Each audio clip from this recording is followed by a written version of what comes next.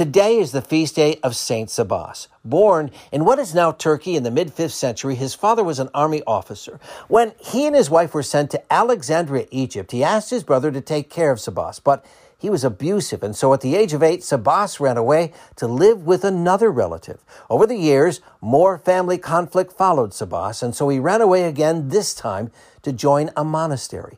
As he grew older, his family pleaded with him to return and marry, but instead, Sabas made his way to Jerusalem, and in his late teens entered the monastery of Bishop Flavian. He longed to live the life of a hermit, but was considered too young. St. Euthemius became his mentor, and when he was about 30, Sabas was at last given permission to live in a nearby cave 5 days a week. After Euthemius died, Sabas moved deeper into the desert to an area near Jericho where he lived for several years. Eventually, he attracted followers, and reluctantly, Sabas agreed to lead them as their ranks grew to about 150. The Bishop of Jerusalem convinced Sabas to become a priest in order to effectively lead his monastic community, and he did, but he continued to seek time alone for prayer.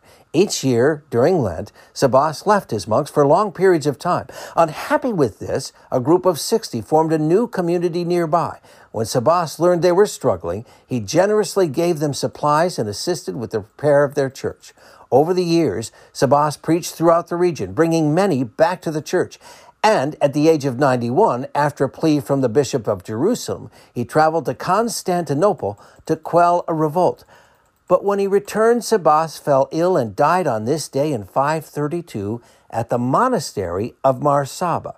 Today, that monastery is still inhabited by monks of the Eastern Orthodox Church, and Saint Sabas is regarded as one of the most significant figures in early monasticism. Saint Sabas, please pray for us. I'm meteorologist Mike Roberts for Covenant Network. Have a blessed day.